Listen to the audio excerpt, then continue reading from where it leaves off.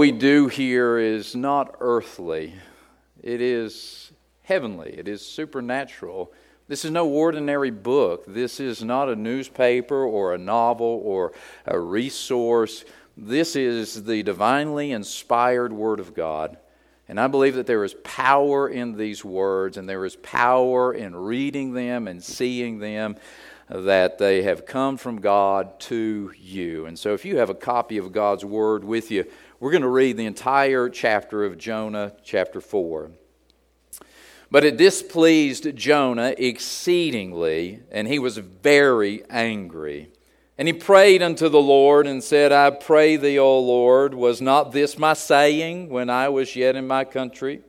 Therefore I fled before unto Tarshish, for I knew that thou art a gracious God, merciful, slow to anger, of great kindness, and repentest thee of the evil. Therefore now, O Lord, take, I beseech thee, my life from me, for it is better for me to die than to live. Then said the Lord, doest thou well to be angry? So Jonah went out of the city and sat on the east side of the city, and there made him a booth and sat under it in the shadow, till he might see what would become of the city. And the Lord God prepared a gourd and made it to come up over Jonah, that it might be a shadow over his head to deliver him from his grief.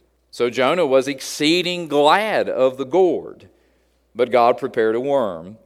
When the morning rose the next day, and it smote the gourd that it withered.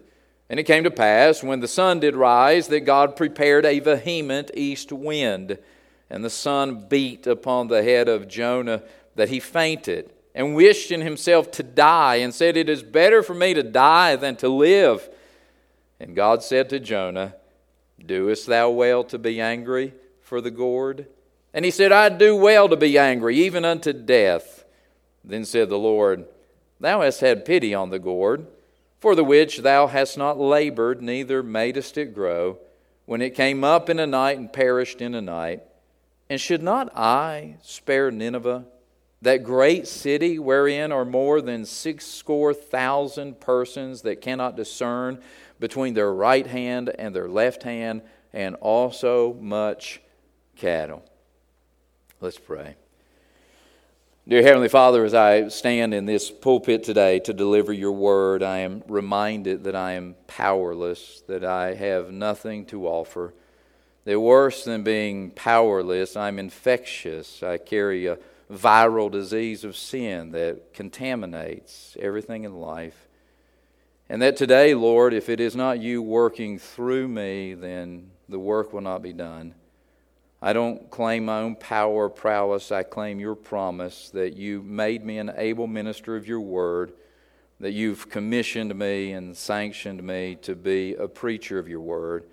And I pray that today, Lord, I would not hinder your word in any way, but that it might freely flow through my faculties and be delivered to the people that you have it for today. Lord, all glory and honor goes to you. And I pray and ask, Lord, that you would do a mighty work in our hearts today. And I pray this in Jesus' name. Amen. Jonah chapter 4 contains two insights for us as the story comes back full circle, back to the main theme of the book. As we think about where we are, we've been in the book of Jonah for 4 weeks now, and this is our last installment. Last week, we saw that Jonah goes into the city of Nineveh, and he preaches, and the whole city repents and believes in God. And arguably, Jonah chapter 3 records the greatest visible results of any of the Old Testament prophets. Just catalog it with me for a moment.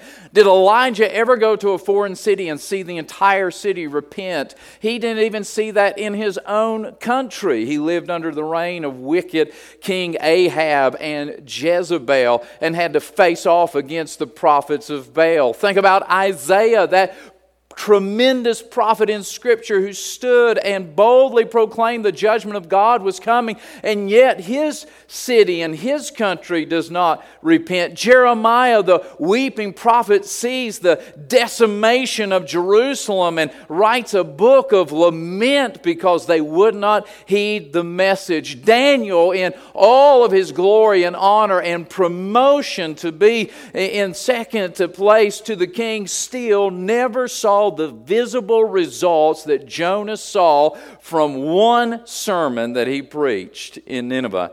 And ironically, it is accomplished through a prophet who is not wholehearted. Jonah did not want the revival of Nineveh, as we can see. Jonah went obediently, but Jonah went somewhat grudgingly. And you can better believe that he did not add any sugar to the mix when he proclaimed that the judgment of God was coming. And it's a testimony to the fact that the power is in the Word. It was the Word of God and not the prophet of God who brought those results. While Jonah is present in body, his heart is not in it. And it's just a reminder to me that too often that happens to us as Christians going along in this Christian life, that we show up but our heart's not in it. How many Sundays have we tracked where we showed up and we were there for Sunday school, we were there for church, but our heart wasn't in it, our mind was somewhere else. We didn't get what God had for us there. You know what this goes to show you? It goes to show you that fruitfulness does not always indicate nearness. Fruitfulness does not always indicate nearness. Just as Jonah has fruitfulness in his ministry, he does not have nearness to God at this point. And the same can be said of ministries and people down through the ages. There have been people who had fruitful ministries, but turns out were not as near to God as they could have been or should have been. However, I do want to give credit where credit is due. I don't want to just have a negative view of Jonah and be the Monday morning quarterback, the armchair quarterback, and critique everything that Jonah did. I want to give him credit because it does appear that Jonah has made some progress. From the first time we met him in chapter 1 to where we find him in chapter 4, instead of running away and refusing to talk to God, at least this time he stays and he prays. Right? There's some progress. First time, he is out of there. He's getting as far away from God as he can, and he refuses to pray until he spends 3 days and 3 nights in the belly of the great fish. This time he stays and he does pray, even if it is a misguided prayer. It is improvement. There is some movement that God is accomplishing in the life of Jonah. It also shows us that Jonah is still struggling. He's still struggling with that internal conflict of drawing near to God or being drawn away from God. He is a prophet of God. He's a child of Abraham. He is a covenant holder with Israel. But yet there is something that is pulling him away from where God wants him to be.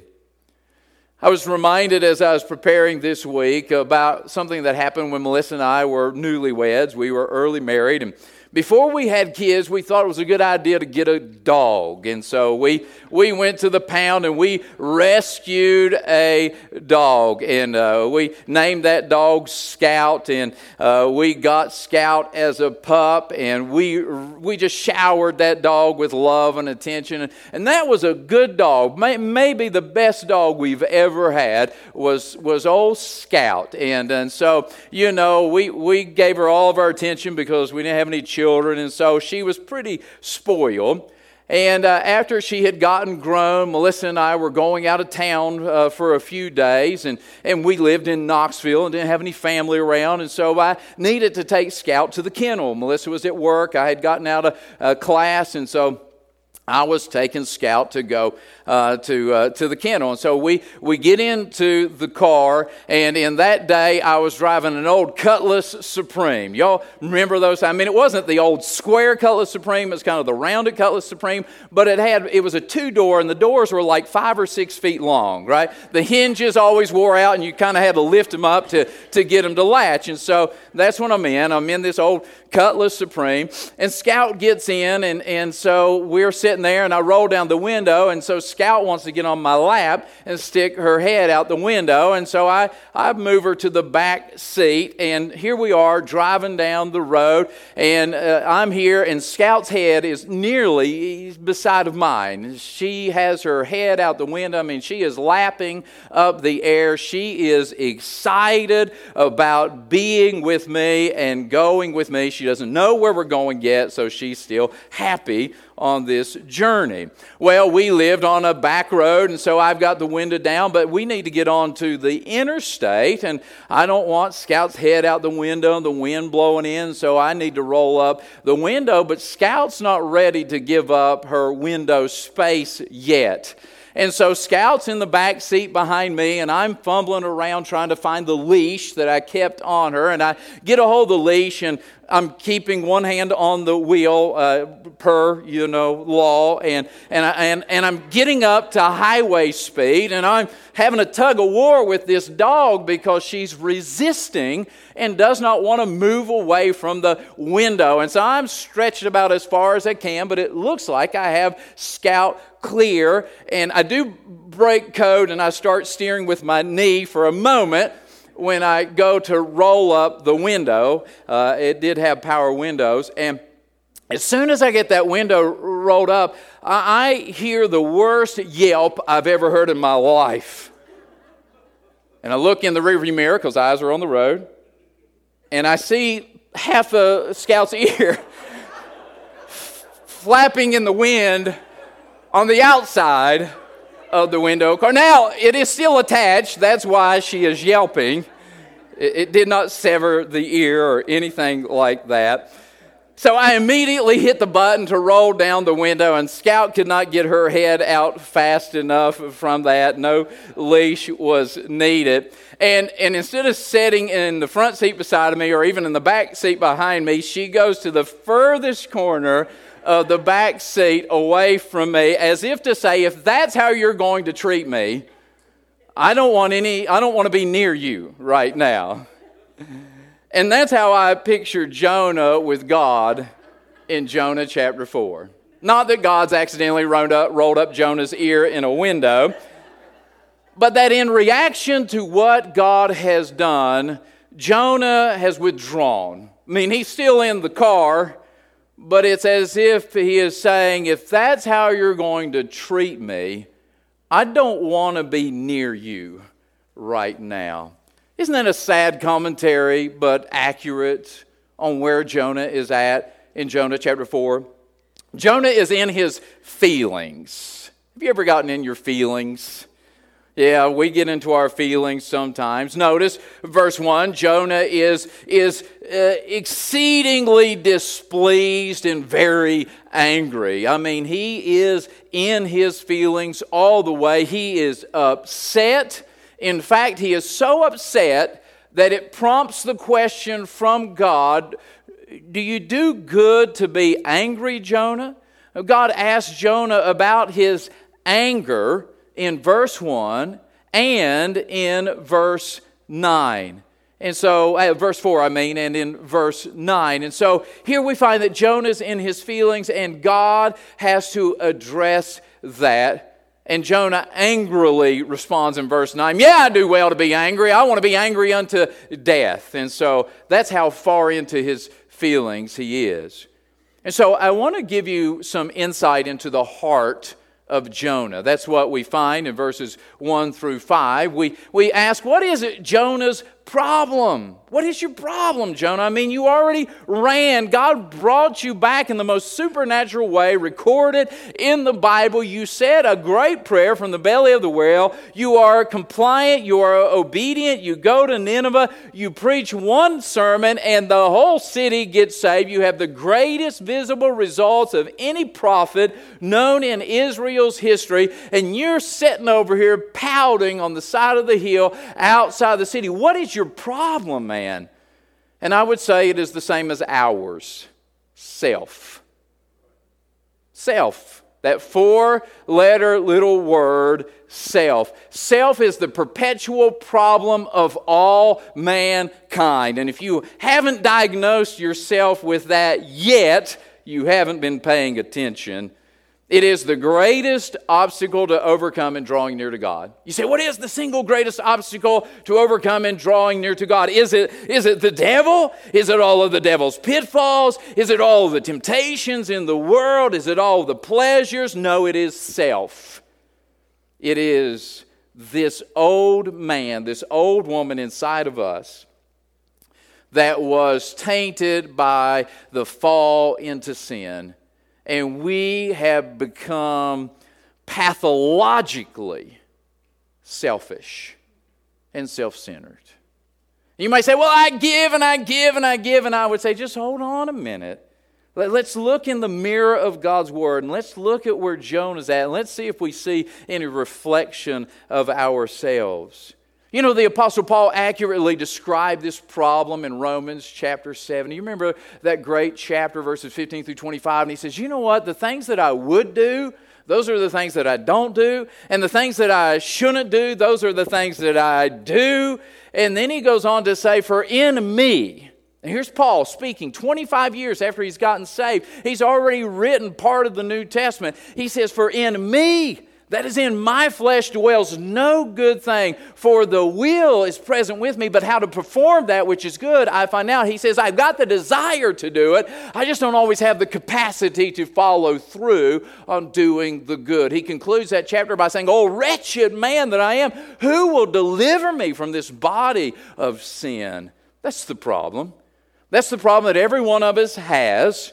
And even after we get saved and the Holy Spirit of God comes to live inside of us, it comes to live inside of this body of flesh. This flesh did not get saved. This flesh is going to the ground. God's going to give us a replacement body when we get to heaven to match the Spirit. But as long as we are on earth, we're going to live in this place of tension where the Spirit is pulling one way and the flesh is pulling the other. And we've either got to let God lead or we are going to lead. And by the way, the default setting is that you and I take the leadership in our lives every day. Every night it seems to reset when you go to sleep. I don't care how dedicated you are today. I don't care how much prayer you pray today. When you get up in the morning, yourself will want to take the leading step. Paul says that's the problem. But thankfully, the Apostle Paul also provides the solution. He said we must die to self. Remember the entire chapter, Romans chapter 6, that we are to reckon or count ourselves to be dead indeed unto sin, crucified. He said in Galatians 2:20, I am crucified with Christ. Nevertheless I live, yet not I, but Christ liveth in me. And the life that I live in the flesh is by the faith of the Son of God who loved me and gave himself for me. In Galatians, Paul said, I die daily. What is he talking about? He's talking about dying to the desires of the flesh, dying to self. Our Lord Jesus Christ said this when he was on his earthly ministry. He said we must deny self, take up our cross daily to follow him. So I'm telling you some insight into Jonah's heart. Why is Jonah acting like this? It's because Jonah has a self problem. And he is, even though he is self-focused or self-centered, he is not very self-aware.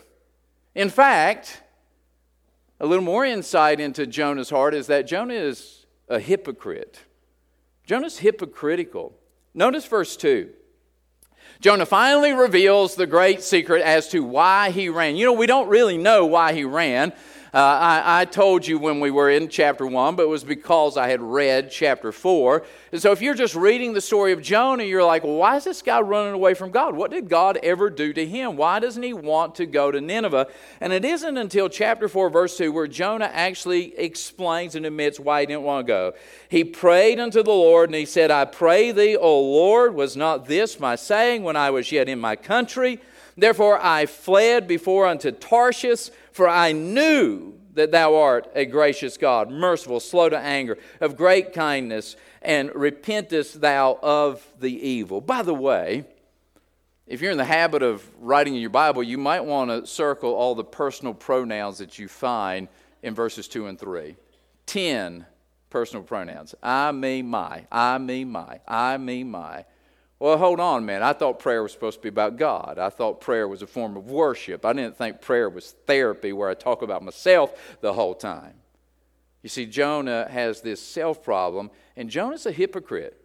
Because what verse 2 ought to be is that it ought to be a psalm of praise, praising the attributes of God. I praise you, God, because you're gracious. I praise you, God, because you're merciful. I praise you, God, because you're slow to anger. I praise you, God, because you're of great kindness. I praise you, God, because you do turn and don't execute the judgment that you were going to execute. Instead, Jonah turns it into an accusation. Jonah turns it into a criticism. God, this is why I didn't want to go to Nineveh, because I know you're gracious and merciful and kind, and that you'd probably change your mind about destroying those Ninevites. Do you know how hypocritical this is? You want to know how hypocritical this is? Let me show you something. Did you read those words? You got them fixed in your mind? Gracious, merciful, slow to anger, kind. Would you look at Joel, back a couple of pages in your Bible, Joel chapter 2. Joel records the exact same words that Jonah uses in Jonah chapter 4, but there's an entirely different tone to them. Joel, God is speaking through the prophet to the people of Israel. And it says, therefore also in verse 12, Joel 2:12, therefore also now saith the Lord, turn ye even unto me with all your heart, and with fasting, with weeping, with mourning. He's speaking to his people. And rend your heart and not your garments, and turn unto the Lord your God, for he is gracious and merciful, slow to anger, and of great kindness, and repenteth him of the evil. This is a promise to Israel. Hey, Israel, if you'll turn, if you'll repent, if you'll be sorrowful over your sin, God is gracious, God is merciful, God is slow to anger, God is kind, and God will forgive you. Exact same words, entirely different attitude. In fact, those words are used another time. We won't take the time to go there, but you can find them in Nehemiah chapter 9, verses 16 through 19. And what Nehemiah is acknowledging is that as a people coming back to God, he's saying, God, we want to even be a nation if you weren't gracious, merciful, slow to anger, of great kindness. Because we have failed you and sinned against you and rebelled against you since the very day that you brought us out of Egypt. And so in the mouth of others, these words are a praise. In the mouth of Jonah, they're a criticism. Such hypocrisy. Because Jonah wants God to show that to him and his people. Jonah wants the grace. Jonah wants the mercy. Jonah wants the kindness. Jonah wants the forgiveness. He wants that for him, and he wants it for Israel. But he does not want the same thing for the Ninevites. That's hypocrisy. How many of us are guilty of the same hypocrisy? That we've gotten saved, God's worked in our lives, and we've made a little bit of progress, and all of a sudden we're looking around at other people saying, you know what, God ought to judge them. I don't know why God doesn't strike them. I don't know why God blesses them, and they're doing what they're doing and all of that. You know what it is? It is this selfishness where we don't see ourselves as bad as we see other people. And the truth of Scripture is that we're all depraved. Utter depravity of mankind. You and I are thoroughly sinful. As Paul said, in me, in my flesh, there is no good thing. The same potential to sin that lives within Charlie Manson lives inside of Justin Hall. And it is only by God's grace that I didn't act upon the same impulses. And so until we get over self and we start seeing ourselves clearly, we're going to find that we're in the same struggle as Jonah. But in the second half of the chapter, we get insights into the heart of Jehovah. And first we get insights in the heart of Jonah. Now we get insights into the heart of Jonah. Notice, verse 6, the Lord God prepared a gourd. It's not just God's title. It's not just God prepared a gourd. In the Hebrew, that's Elohim. It is a title. It is the title of God. It's not His name. But in the Hebrew, that word Lord, capital L-O-R-D, is Jehovah. It is the personal name of God. It's no accident that in this verse, in this transition in the chapter, that it says the Lord God, Jehovah Elohim, prepared a gourd. You see, this sets a tender tone for how God is going to deal with Jonah. God is going to deal with Jonah like a father deals with a son, a misguided son, a disobedient son. Yes, he is going to take corrective measures, but those corrective measures are in love and for their goodness. He's not going to deal with Jonah as an adversary. He's going to deal with him as a son. And so what does God do? God prepares a gourd, and then God prepares a worm, and God prepares a vehement wind. Each of these indicate providential action from God. Did you notice it there? In verse 6, the Lord God prepared a gourd. Verse 7, but God prepared a worm. Verse 8, God prepared a vehement east wind. That is a direct providential action from God where God is specifically intervening in one little man's life. The picture here, it's not a city, not a nation. One dude sitting on the hill outside of Nineveh. And God goes to all this trouble to prepare a gourd, to prepare a worm, to prepare a wind. It is providential action from God specifically for Jonah. But to what purpose? Let me read to you from the book Man Overboard. Author Sinclair Ferguson observes 4 times the verb prepared is used of God. He prepared the fish in chapter 1, verse 17. He prepared the plant in chapter 4, verse 6. He prepared the worm in 4:7. He prepared the wind in 4:8. These were all providences of God by which He intended to draw Jonah back into fellowship with Himself. That's an insight into the heart of God. God took direct action to draw Jonah back to Himself. That's what the fish is about. That's what the gourd is about. That's what the worm is about. If you remember, I pointed this out when we were in chapter 1 about the great fish, and that it simply reinforces it here in chapter 4, and that is God's not indifferent about your distance from Him, even though you might be indifferent about it. God wasn't indifferent that Jonah took off running away from Him and hopped on a ship in the Mediterranean going to Tarshish. God prepares a great fish to go fetch him and bring him back. Why? Because God's not indifferent to His children's distance from them. And even though God's got Jonah in the proximity that He wants him to be geographically, he is there at Nineveh, Jonah is not there spiritually where He wants him to be. And so God takes further yet similar action to draw Jonah back to Himself. God prepared a whale to change Jonah's behavior, and now He prepares a worm to change Jonah's attitude. Right? The first one was behavioral modification.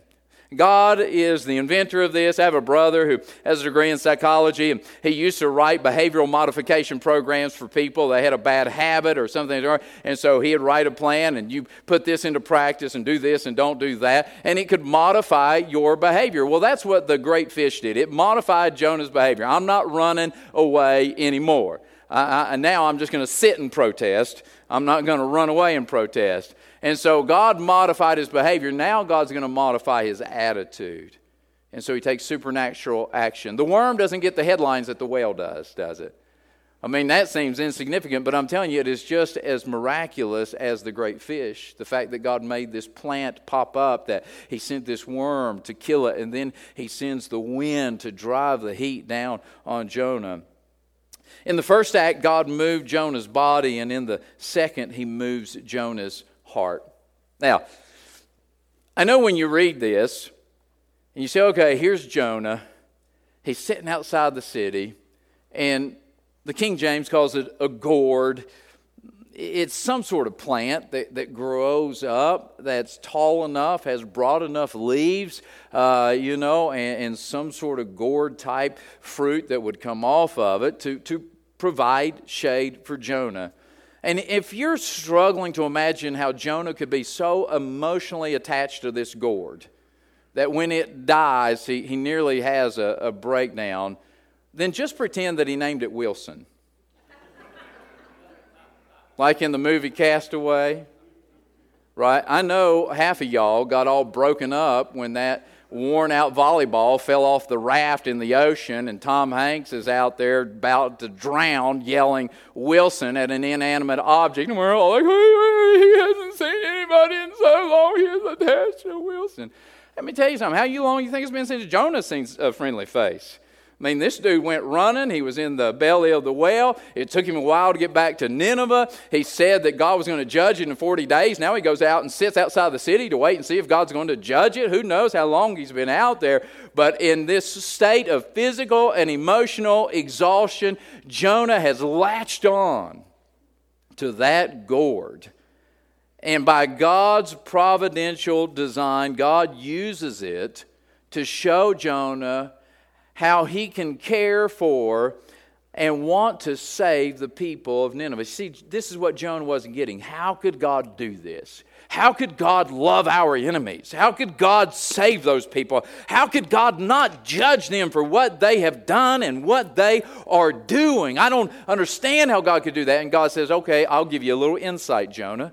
I'm going to let this gourd grow up, and you're going to appreciate it so much. Even though you didn't plant it, you didn't nurture it, you didn't do anything for it, it just popped up and it's provided a service to you, and now all of a sudden you're remorseful when it perishes and withers away. And what God is teaching Jonah is that even though those Ninevites are wicked sinners, they are the creation of God, and they still bear His image. They are image bearers of God. Here's the final insight into the heart of Jehovah. He doesn't want anyone to be far from Him. God goes on to remind Jonah that there are over 120,000 innocent children in Nineveh. That's what it means when it says 6 times 20, 120,000 people who can't discern between their right hand and their left hand. He's talking about innocent children.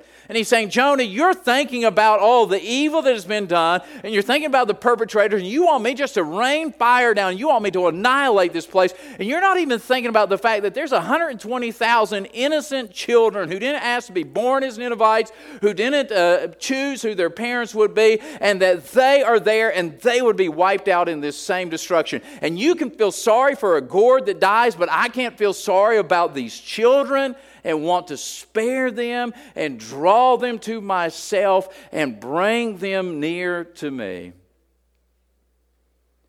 God wants us all to draw near. And the good news is that through Christ we can draw near.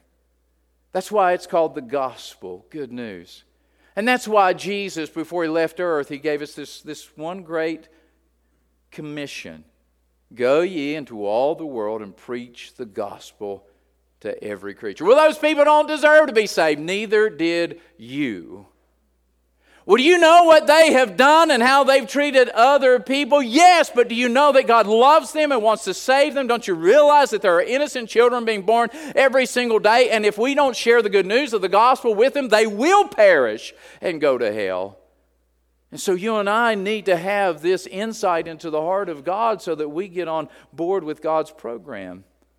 Although this story ends without a conclusion about Jonah, the implied conclusion is that Jonah got the point. Right? It's one of those types of movies like I Hate that tells you this whole elaborate story and then it doesn't conclude right. You're like, well, what happened? And you Google it and it's like, well, the director wanted you to decide what the ending was. No, that's why I paid to watch a movie. You tell me the story and the whole story, right? That's kind of how Jonah ends. Well, what happened?